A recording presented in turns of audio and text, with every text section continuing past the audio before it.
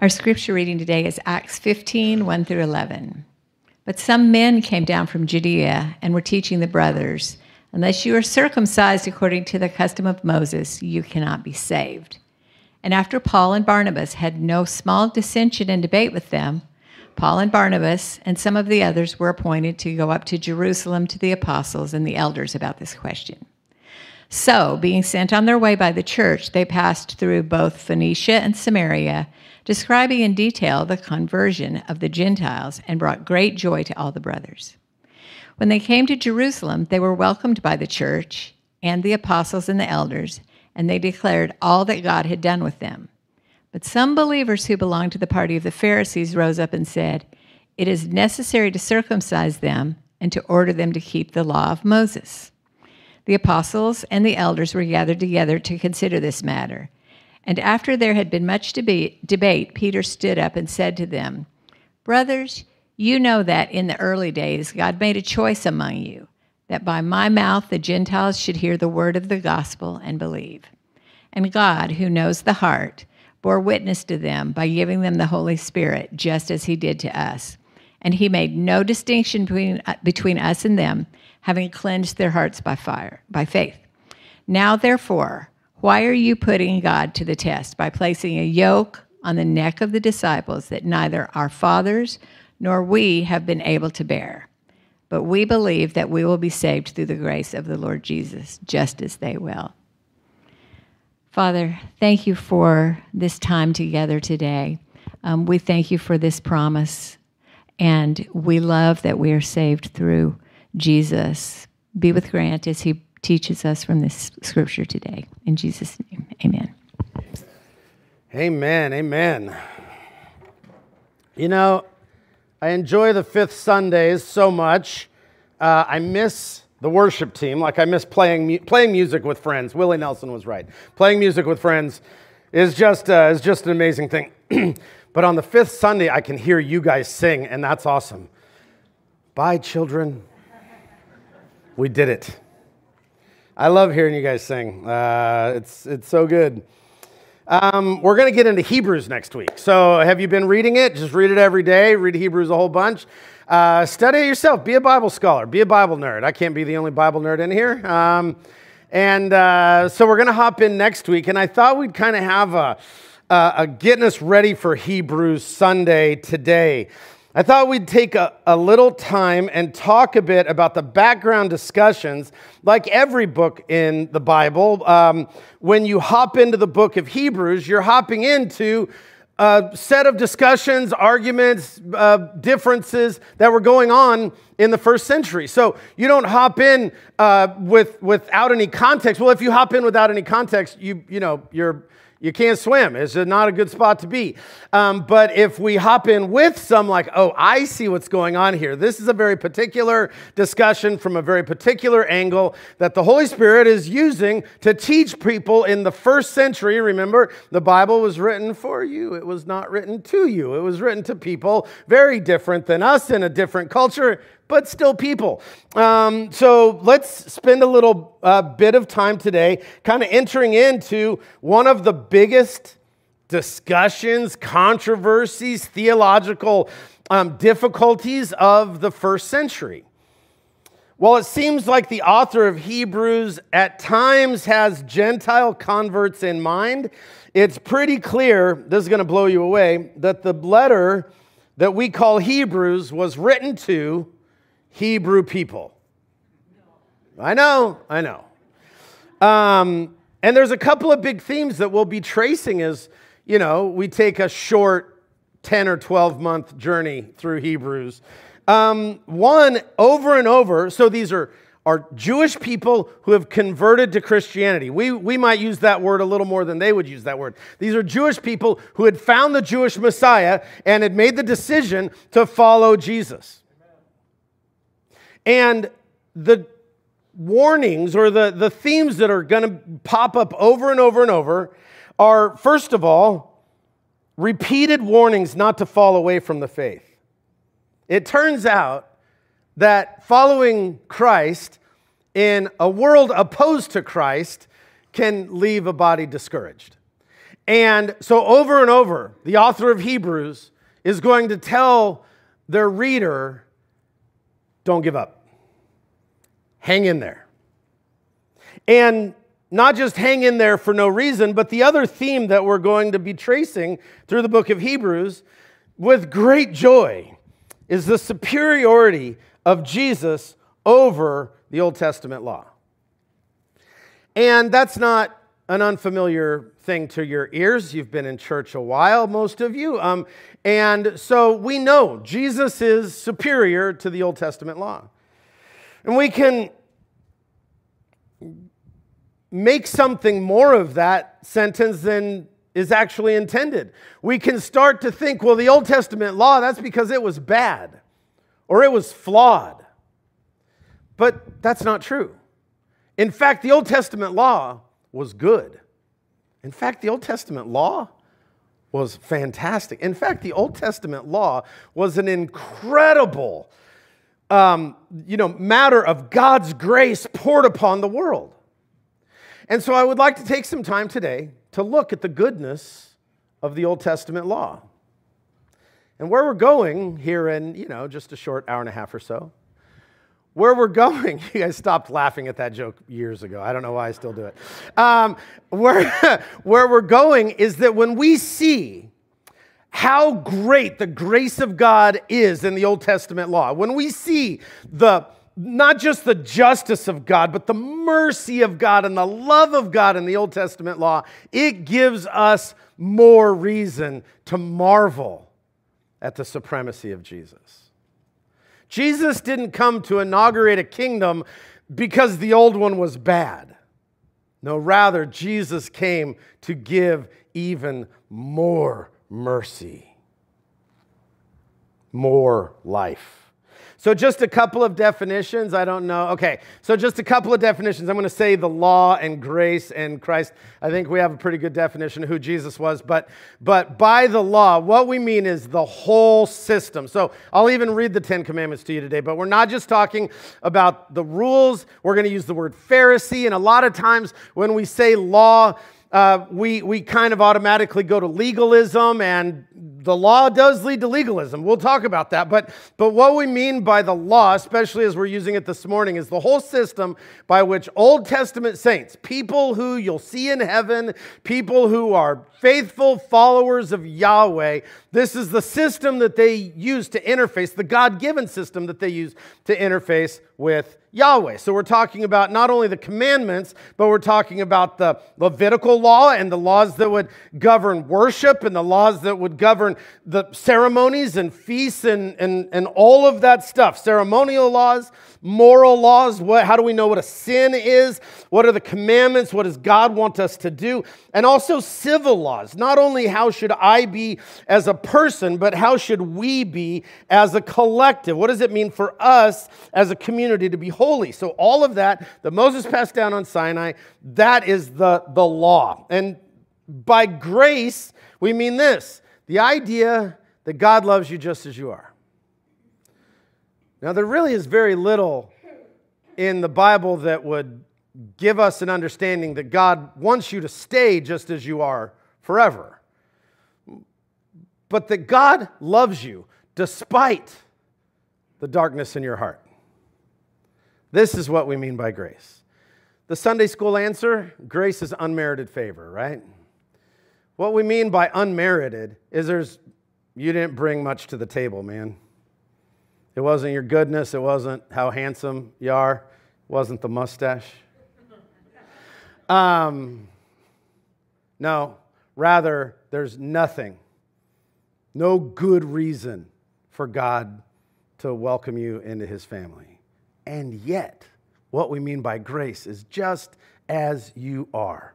Selfish and thinking about your own, self-aggrandizing, greedy, lustful, whatever you bring to the table, God's love penetrates through all of that and loves you and even welcomes you just as you are.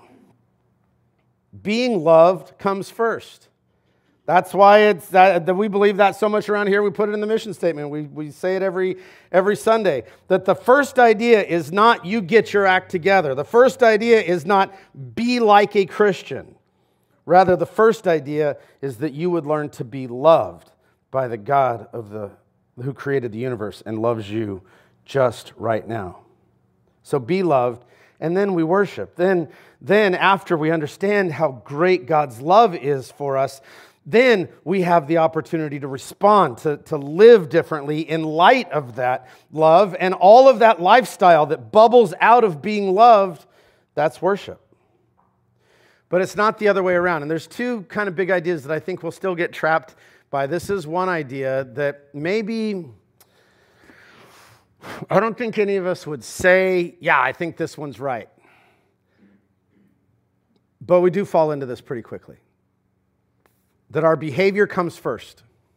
The stuff we do comes first. And that is what makes us who we are. That we belong in the kingdom of God because we have first acted like we belonged in the kingdom of God. That we stopped saying naughty words, and we stopped talking to bad people, and we stopped robbing liquor stores, and we got our act together, and then God said, oh, look at your behavior. You obviously belong in our cool kid club. Guys, not only is this heresy, but it's one of the most destructive heresies of our time or any time. But do you see how easy it is to fall into? Because you see somebody, and you see somebody in the street that you don't know who's living an ungodly life, and that's not that hard to deal with. You go, oh, I sure hope God loves them and God reaches them. But it's somebody in your own family, somebody in your street, somebody you deal with a lot, who has behaviors that don't demonstrate a heart that's seeking after the Lord. And it's pretty easy to look at them and go, you just need to get your act together. You just need to stop the sin so you can be approved before God. And that is so close to being right that it's one of the worst kinds of wrongs. Rather, we have to decide if that's who we are or if it's this, that God welcomes us broken and filthy, just as I am. And as I come to Him and am welcomed into His family, and of course it takes repentance. He loves me. I have to let Him love me back. He's not forcing His love on me, but He sure is offering it to me. And as I come to Him and I go, I'm such a mess. Do I have to take my shoes off before I enter? Like, should I clean up first? Look at this. I can't keep the shirt tails tucked in. It's a mess. What should I do? I didn't wear a tie. I hate this lapel. What do I need to do? And it's not that I don't need to change as I follow Christ, but it's that the change is born out of my belonging to Him. It does not precede my belonging to Him. So this conflict, this tension between Old Testament law and the new law, the law of Christ, is the motivation for a lot of the New Testament. Like if we're not wrestling with this, if you just go, oh yeah, of course. Well, there's a lot of the New Testament that's not going to make a lot of sense. We see this tension a lot in the Gospels. In fact, Jesus goes, this is like trying to pour new wine in old wineskins. If you guys are just so stuck in this behavior, law, Old Testament, you keep talking. Look, Moses is even a type of Christ. Moses was so awesome that the people in the New Testament go, Jesus is even better than Moses. But you guys keep worshiping Moses in the Old Testament. It's like we try to put the grace of God in you and you just explode. You can't even take it. New wine and old wineskins. Like it's too much for you. There's a woman caught in adultery and brought before Jesus in the Gospel of John. And they're like, well, Jesus' law, you know what the law says. By rights, we should stone her.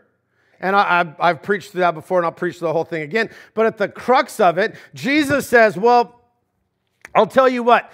Which one ever of you haven't broken the law? You throw the first stone. And they go, man, we are in a pickle. Are we people of the law or ain't we? Am I a legalist for her, but not for me? So this tension is really all through the New Testament. Jesus' disciples pick some heads of grain on the Sabbath, and all the local religious leaders go, hey, you can't do that on the Sabbath. Well, is it law? And they weren't breaking the Old Testament law. They were just breaking the rabbinic law that had kind of grown around the Old Testament law. But still, the question is still the same. Are the hungry disciples more important than your rules? Or are your rules more important than the hungry disciples? Similarly, in the same kind of season of Jesus' ministry, there's somebody with a withered hand that shows up on the Sabbath, and oh my gosh, Jesus is already healed on the Sabbath before. They've had this argument already. And so Jesus does something that doesn't even break their Sabbath rules. He doesn't even work. He just says, hold out your arm. And as the man's arm is healed, everybody in the building is struck with, well, is this okay? Is the man more important than the rules? Or the rules more important than the man? I don't think anybody says that the rules aren't important. I don't think that's heresy too. In fact, you want to learn a dorky word? That's antinomianism. You can call your friends later and go, we discussed antinomianism in church today. That just means there's no law. And that's the other end of the legalism spectrum, right? To say, no, there's no rules. Christ's love is so good, do whatever you want. No. Behavior is important. But is it more important than the grace of God? Is your behavior what defines you? And as we reach out to other people, is their behavior what defines them? If I'm willing to accept that my behavior is not what defines me before the eyes of God, but rather it's God's grace that defines me before the eyes of God, then I must, if I'm going to have any philosophical consistency at all, I have to also say the sinner next door is not defined by his sin either, but rather by the love of God. Okay, I'm going too much. The book of Galatians was written in view of this argument. Much of the Sermon on the Mount largely focuses on this issue. You've heard it said, the law, but I'm here to tell you, expand. Think about people. So let's spend a minute figuring out why this was such a big deal to first century Jews, and then we can spend a minute thinking about why this is so important to us, and then we can dig into Hebrews next week with some context, some deeper understanding. Maybe we should ask now, why does this matter to us? Why would most of us, who are Gentiles, I assume, at a decidedly Christ-centered church, hey, make a big deal about Jesus? That's not super surprising. You were expecting to hear that this morning. I hope that's why you were here, so we can all make a big deal about Jesus. Why should we care about this first century tension between Old Testament law and the grace of Jesus? Well, first of all, let's be honest and humble. We still have a propensity towards legalism. We need these words as much as a first century Jew because we too can very easily slip from righteousness into self-righteousness. It is still and will always be tempting to put our behavior as the cause of righteousness instead of the result of righteousness. Are you with me? Did that make sense?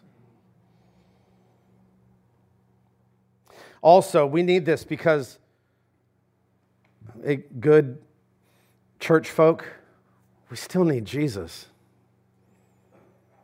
I need the grace of Jesus. You need the grace of Jesus. Because the law, while it was good, was never a game that we were going to win without the grace of God. Even in the Old Testament, it was always the grace of God drawing people to Him. It was never the law went out and people went, yeah, we want to live like that. Rather, it was always the prophets calling people back home. It was redemptive act after redemptive act. It was God's rescue, God's salvation, God's redemption, God's mercy, God's forgiveness, God's salvation. These are not just New Testament ideas.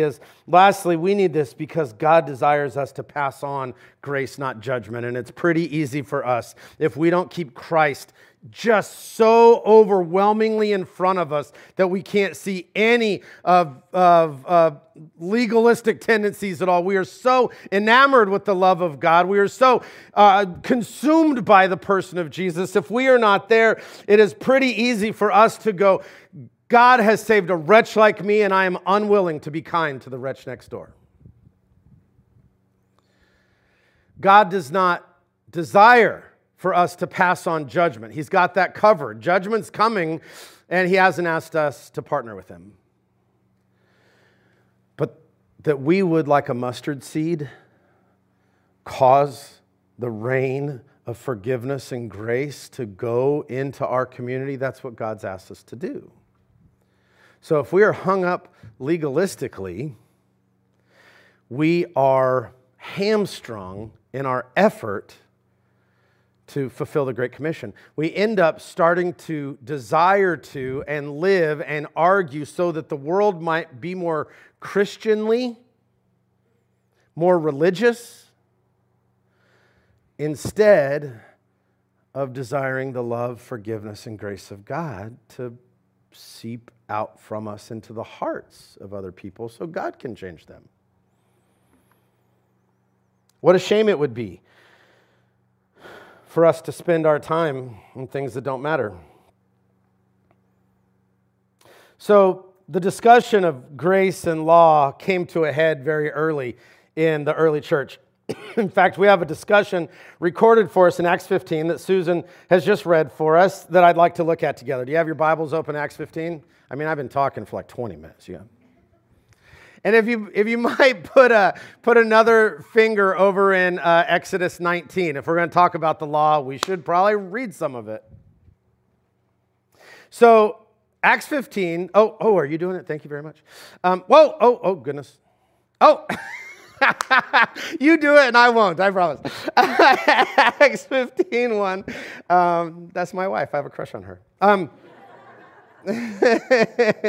Starts like this. But some men came down. So let's get our heads into where we are. Some men came down. So Paul is in Antioch and things are going great.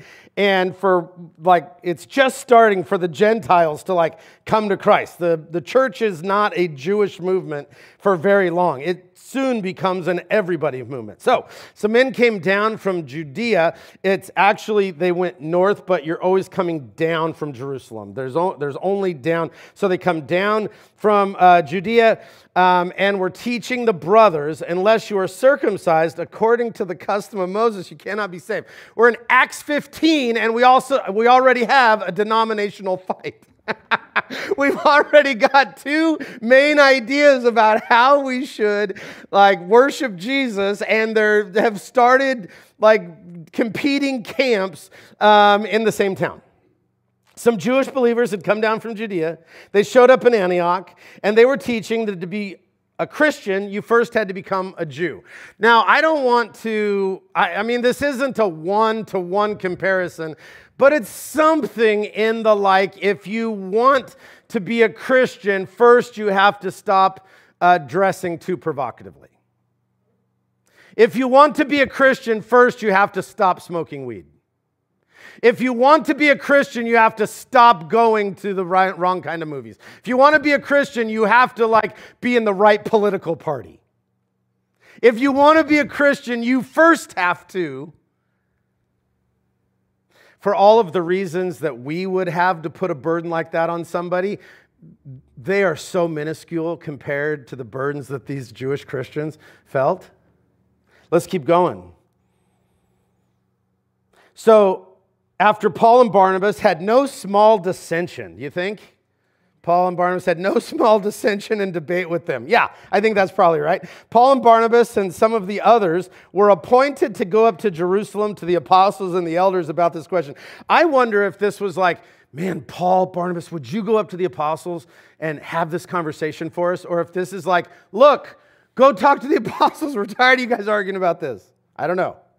So, verse 3, so being sent on their way, by the church. They passed through Phoenicia and Samaria, describing in detail the conversion of the Gentiles, and brought great joy to all the brothers. This was a fun time. So there's no small dissension and debate. It's a big deal to Paul. So the elders, the church elects Paul and Barnabas to go to Jerusalem to the apostles and elders. And let's think for a minute about who these people are. Who are the apostles and elders? The apostles, capital A apostles, the people who sat at Jesus' feet, the people who sat at their feet. You know them. They wrote your Bible. This is what the early church started doing, was sitting at the feet of the apostles, Peter and James, John, apostles. But who are the elders? The church is like 20 years old. Who could the elders be? Like, who's been around long enough to be the elders at the church in Jerusalem? It's an important question. Because remember, this wasn't a separate movement. Jesus didn't rise from the grave and have everybody go, well, we're starting a new religion. No, he's the Jewish Messiah. At the very beginning, this was just a Jewish movement. So, Jesus, as the Jewish Messiah, had Jewish scholars and elders who recognized Jesus. Those were the first Christian scholars and elders. So if you have somebody really old, say 50, and they were 30, I'm 50, just so you know. They were 30 when Jesus rose from the dead. They've been to seminary. They sat at the feet of rabbis. They've become a rabbi and a scholar themselves. They have most of the Torah memorized. And then they find Jesus as the Jewish Messiah. Now, wouldn't it be most natural for them to go, well, this doesn't mean anything anymore, but rather to say, oh, I see Jesus on every page of my Torah. I see Jesus on every page of the prophets, every page of the writings. Jesus is the fulfillment of all of this. If we want people to know Jesus, they need to know this. That would make sense. This is an interesting group of people to hear this debate. Does the law, apostles and elders, the law that you dedicated your whole life to, does it matter anymore? Are we just going to let the pagans into our group on a simple profession of faith? Some Greek guy who's been like living it up, some Roman soldier who like killed my uncle or whatever. Like they're just going to be like, we believe in Jesus now. We're going to go, great, come on in. It's pretty hard, isn't it? You see the actual, like this is not just an academic conversation. This is difficult stuff. And again, it's not exactly like what the modern church deals with, but you can see the analogy pretty easily, can't you? Somebody walks in, and they're just different, and they do stuff different, and they use weird language, and they won't stop cursing in the quad. You can't curse at a Baptist quad. We all know that we curse at football games after church.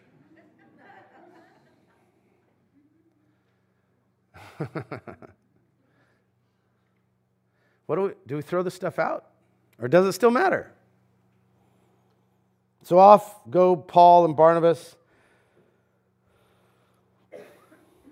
talking along the way, taking the long way to Jerusalem, letting everybody know that even the Gentiles are trusting Jesus. It's an awesome time. But it does remind us that culture matters to people.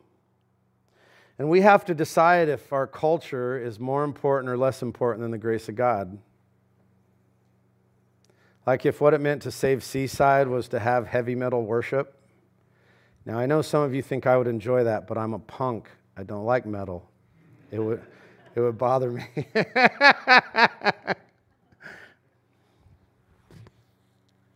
Or if something foundational about the culture of the way we meet. We had to meet at 6 a.m. I love Jesus, but I'm not sure. This stuff matters. So verse 4. When they came to Jerusalem, they were welcomed by the church. That's good. The church welcomed Paul. That's a good start. By the church and the apostles and the elders. And they declared and they declared all that God had done with them. But some believers who belonged to the party of the Pharisees rose up and said, it is necessary to circumcise them in order to keep the law of Moses. Well, that is not something we think about very often. Some of the first Christians were Pharisees. I mean, I guess of course they were. But so many times in the Gospels, the Pharisees are the antagonists that we forget that they were the ones most closely waiting for the Messiah. So seriously, why these Pharisees who've come to Christ? Why this insistence to insist that people adhere to the law? Why would they insist that people adhere to the Old Testament law? Well, I'll tell you, my friends, because the law was great. It's a great way to live. And they knew it. Would you open up, if you put a finger in Exodus 19? I don't know how much of this I'm going to read, but we'll just go for a minute and see how it goes. On the third, so this is, if you remember where we are in the story, the people have come out of Egypt. God has sent Moses. Moses has led them. Charlton Heston, guy with the stick. Waters part, the whole thing has happened. Depends on your generation. For some of you, it's the Prince of Egypt, but whatever. All that stuff, the big thing, the whole thing has happened. A lot of excitement. God is our Redeemer. God is our rescuer. But let's remember a couple things. First of all, this is happening in real time. So our story today is 3 months after that. So you can imagine like, yeah, we're free from Egypt. And then they march out and like, wow, the water parted and God rescued us. And then 3 months, they're just sitting at the foot of a mountain going, well, what do we do? Like, how do we live? We have to build a society now? I mean, who are our doctors or scholars or politically minded people? Who are we? Well, who we are is maybe 2 million slaves. These are not people who had been high parts of society. These are not people who were educated. These are not people who you would choose to build a culture with. They were people who were absolutely the downtrodden. And you know how slaves get treated. No dignity. No real sense of family. No real sense of connection. You're a cog that's just for the purpose of building cities to the glory of other gods and other men. And so that's where we are in history. And on the third new moon, so 3 months after people of Israel had gone out of the land of Egypt, and on that day they came into the wilderness of Sinai, and they set out from Rephidim and came to the wilderness of Sinai, and they encamped in the wilderness, and there they encamped before the mountain. So do you see I'm sure it was like, adrenaline. Then you get to the foot of the mountain and you go, oh, what do we do? How do we do this now? What did God save us for? So verse 3, while Moses went up to God, the Lord called out to him from the mountain, saying, thus you shall say to the house of Jacob and tell the people of Israel. So God is telling Moses, here's what I want you to tell the people of Israel. You yourselves have seen what I did to the Egyptians and how I bore you on eagle's wings and brought you to myself. I did that. I loved you. I'm the one who brought you out of Egypt. So a lot of Old Testament scholars say what we have here is the picture of an ancient proposal and marriage ceremony. So God telling Israel, I love you so much. I'm the one who brought you out of slavery. That's how much I care about you. I'm the one who went and got you. You yourselves have seen all this, bore you on eagle's wings, all that. Verse 5, now therefore, if you will indeed obey my voice, a proposal, an offer, a covenant offer, down on one knee, I bought a ring. If you will be with me, I will be your husband. Watch. Now, therefore, if you will indeed obey my voice and keep my covenant, you shall be my treasured possession among all people, for all the earth is mine, and you shall be to me a kingdom of priests and a holy nation. What? Is that better than a kingdom of slaves? Yeah, by a lot. If you will obey my voice, if you will take me to be your God, I will make you, I own the whole earth, and I'll make you my treasured possession. And I'll give you purpose and meaning. You're going to be a holy nation of priests. And you shall be to me a kingdom of priests and a holy nation. These are the words that you shall speak to the people of Israel. So Moses came and called the elders of the people and set before them all these words that the Lord had commanded him. All the people answered together and said, "We'll think about it." No, they didn't. They said, "All that the Lord has spoken, we will do." Yes, I'll marry you. God, thank you for rescuing us. You're the God of all of heaven and earth, and you want a relationship with us? Well, of course we'll obey you. Yes. And Moses reported the words of the people to the Lord, and the Lord said to Moses, "Behold, I'm coming to you in a thick cloud, that the people may hear when I speak to you and may also believe you forever." So presence, God, I'm going to draw near to the people. This is not going to be a far away kind of arrangement, but if you'll obey me, I will take you as my treasured possession. Ah, so amazing. The law was an identity. We could be the people of Yahweh. Yahweh is the mighty God, the Most High. We saw what he just did to the gods of Egypt. Holy smoke. We're going to be his people. It's a promise. The law is a promise of protection and provision. If we obey God, he will take care of us. Awesome. Again, we saw how he took care of Pharaoh. The people had no problem saying yes. Of course, we'll obey. To be in a covenant relationship with the God Most High, we'll do anything. So God, what is it? What do you need from us? What's our end of the covenant? We've seen how it is with other gods. So what do you want? Like child sacrifice? How's this work? Like you're angry all the time, and to satiate your wrath, we have to, like the ants in the movie Ants with the crickets, or was that A Bug's Life? Where they have to bring all of their stuff so the crickets don't eat them. Is that the kind of relationship this is? That's the kind of relationship other cultures have with other gods. So is it like that? Does it include like temple prostitution? Do we have to give our daughters to the temple? We have to give our sons to the work. Do we have to cut ourselves? Is that how it goes? That's how all these other gods, you get their attention with you delight in our suffering, so you keep us under your thumb. Is that the way it is, God? And God says, no, in fact, don't worship like that at all. My law will be totally different. My law will teach you to live with dignity. No more seeing yourselves as slaves. No, you are image bearers of God. So, when you read the Ten Commandments in that light, I won't read the whole thing to you, but you jump over to verse 1 of chapter 20. Verse 2, all right, I lied. Verse 3 of chapter 20, it says, "You shall have no other gods before me." Yeah. And there's like this internet kind of logic that's like, oh, God won't let you worship anything else. Yeah, that's how relationships work. I will have no other girls except for Tiffany. That does not seem like a bad deal to me. That's a good deal. That's a covenant. You shall not make for yourself a carved image, any likeness of anything that's in the heavens. Just coming out of Egypt, they need to know, I'm not the frog god.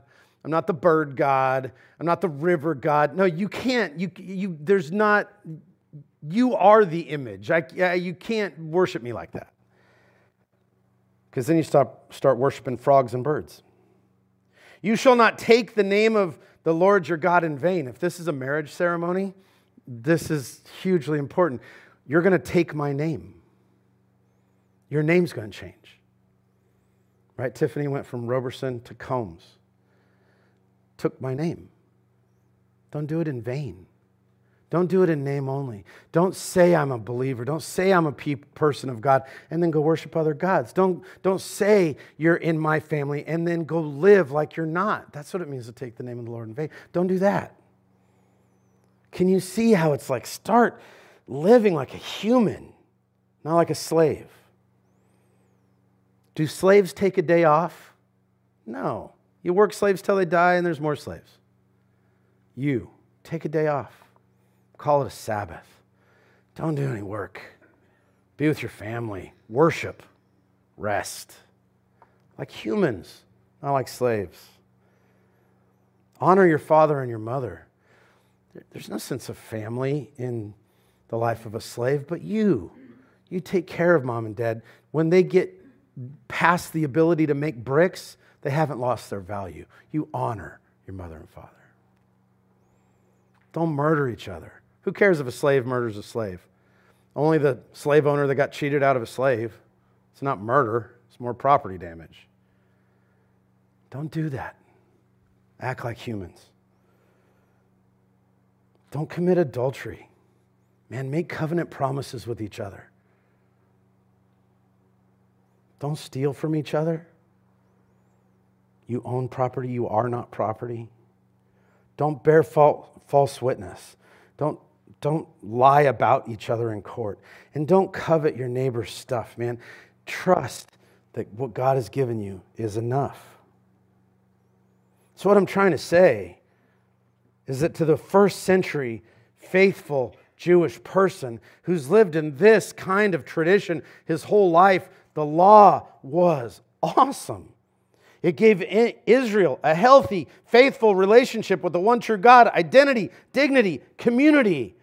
And actually, in the first century, they probably look around at the way the Greeks are living, the way the Romans are living, with all of the, licentious, like gross sexuality and all of the, like slavery and all. They look around at the way Rome and Greece and all of this live, and they're like, hey, we need to rescue people from all that. Why don't you come be Jews, where there's dignity, where you understand that you're born in the image of God. They probably looked around at the polytheistic, selfish, licentious lifestyles of Greece and Rome and thought, let's teach people to live a better life. Let's teach them to look like Jews. So we can teach them to look like Jews so they can understand the Jewish Messiah. It'd be pretty easy for us to say, my neighbor needs to start living like a Christian so I can introduce him to Jesus. And that is so close to true that it's the worst kind of lie. No, what they need is Christ himself. The grace of Jesus. All right, I'll try to hurry up. Back to Acts 15, verse 6. The apostles and elders were gathered together to consider this matter, and after there had been much debate, Peter stood up and said to them, brothers, you know that in the early days God made a choice among you that by my mouth the Gentiles should hear the word of the gospel and believe. As an aside, I have lots of notes, but I won't get into it. It's interesting that Peter and Paul are the two who are leading the intellectual charge away from law and towards grace, because we know their story.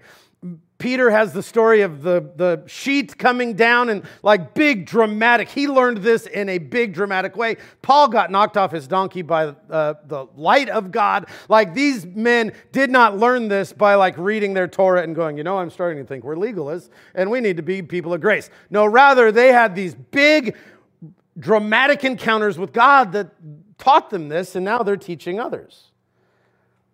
So Peter continues, verse 8, and God, who knows the heart, bore witness to them by giving them the Holy Spirit, just as he did to us. God seems to love the Gentiles so much that, remember, and Peter's saying this, wouldn't it be like more human for Peter to go, what happened when I spoke at Pentecost will never happen again? But rather, Peter goes, what happened at Pentecost was just the start. It's happening everywhere. It's happening in Greece. It's happening with Romans. It's happening all over. God doesn't seem to draw a distinction between us and them. That's something we could remember, isn't it? Now, therefore, why are you putting God to the test? Oh, okay. I don't have time for all this, but a little bit of it. Why are you putting God to the test? What happened in the wilderness was God testing the people. If you will obey, then I will be faithful to you. The faithfulness of God is not in question. I'm going to be faithful, but you're going to be mine if you will hold up your end of the bargain, if you will obey my voice. So that is God. And over in the Old Testament, God tests the people. And it is good for God to test us. But what we naturally do is we be the ones who test God. We one time ended up with a Cocker Spaniel because we foolishly told our daughter, who had never made her bed without a fight in her life, that if she made her bed 30 days in a row, we'd get a dog. That stubborn kid, she has made her bed probably to this point 30 days of her whole life. But it was those 30 days. So we, being the parents, were like, we want to train our daughter, go make your bed for 30 days, you can have a dog.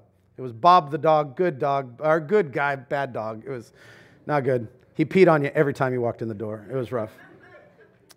Now,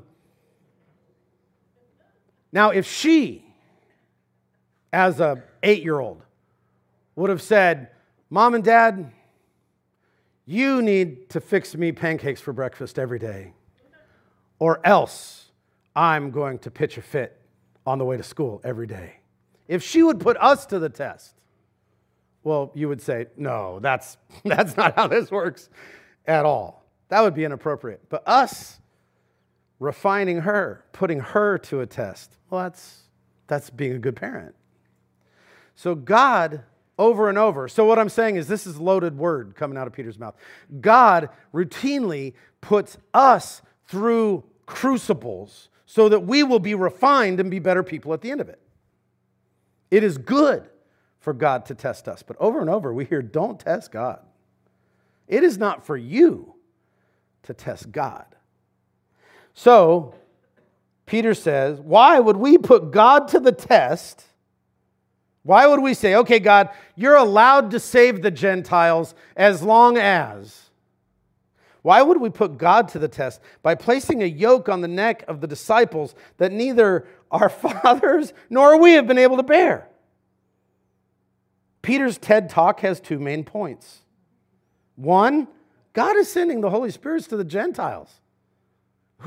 If God is pouring out His grace on people we don't like, how dare we not pour out our grace on people we don't like? And 2, why would we ask new converts to do what our forefathers never could? And that had to hurt. That one had to sting a little bit. Hey guys, why are we asking the Gentiles to act like Jews when we don't act like very good Jews? Hey Christians, why do we insist the world act more like Christians when the story of the church is not the story of abject success? There's failure all over the place, in big ways and little ways. See, the truth is that the law was good, but the fly in the ointment was the sin in the hearts of man. The law was good. The problem was us. God more than held up His end of the bargain of the law. The law itself did a great job guiding and providing structure for a peaceful, joyful community, but over and over, it had been the people of God that had turned away from God.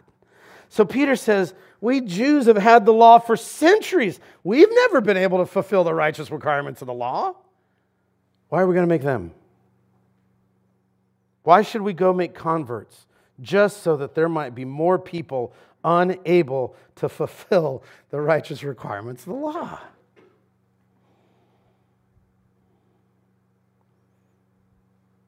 We might feel that way about our kind of modern Pharisaical legalism too. There might be a right way to live. In fact, I'm sure there is. Sexually pure, faithful with money, kind and generous, serving the church, serving the community. And we might say that's the best lifestyle. That's the lifestyle that promotes human thriving. And I would agree with that.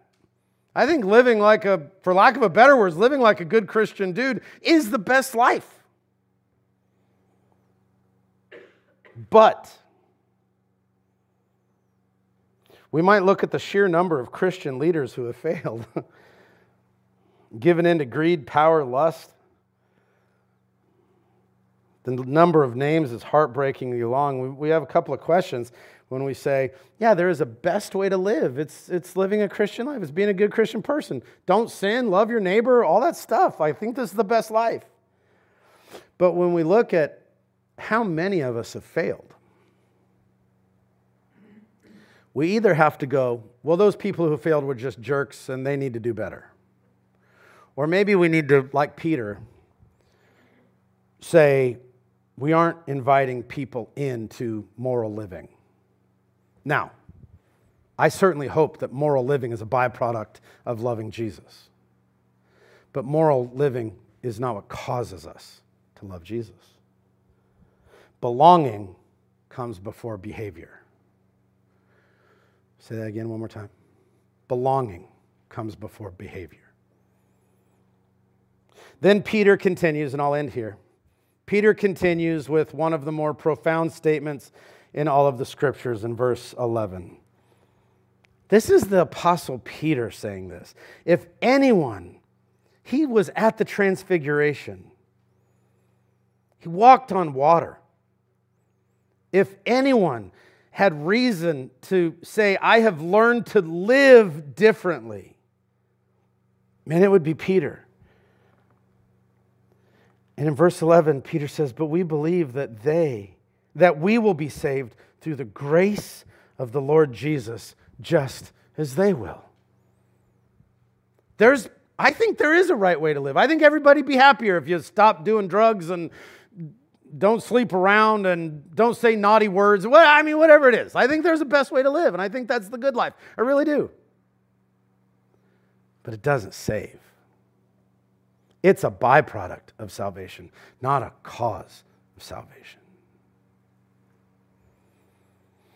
The law is good, but it's not enough. We aren't good enough, and we aren't going to be.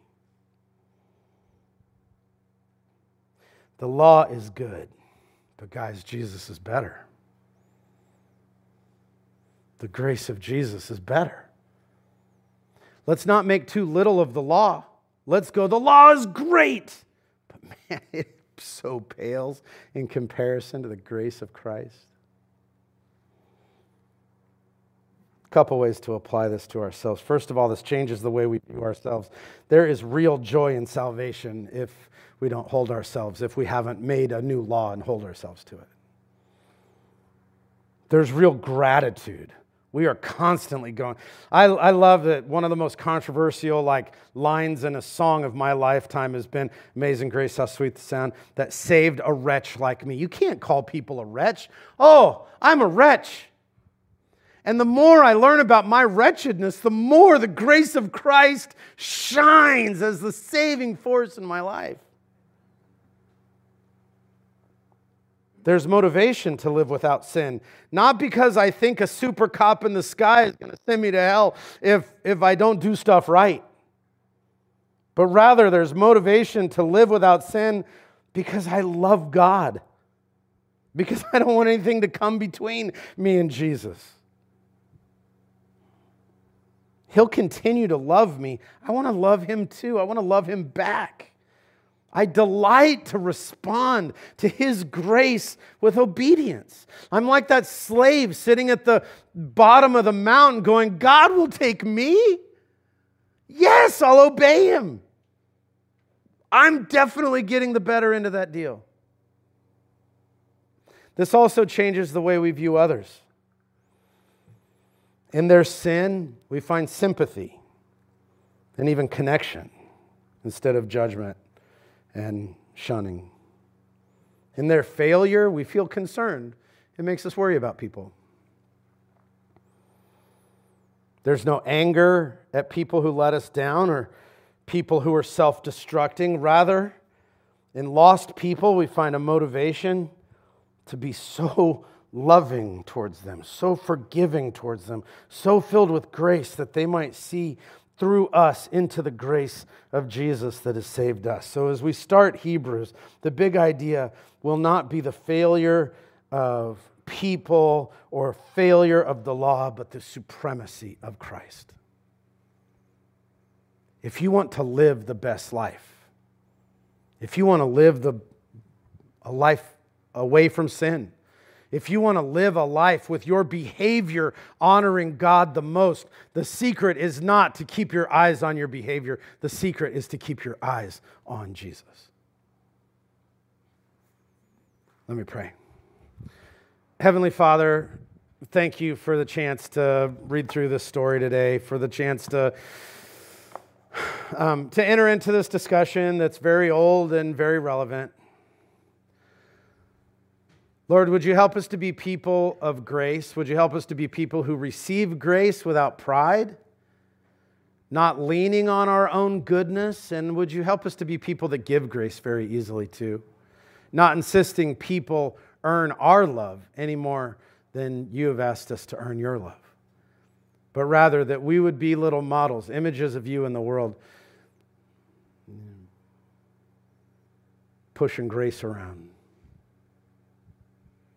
God, if there's somebody in the room that needs forgiveness, I pray that you would flood them with forgiveness now as they turn to you, are honest with you, say, I'm lost, I am a wretch, I need a new way to live. God, that in their repentance you would rush in and that you would save them.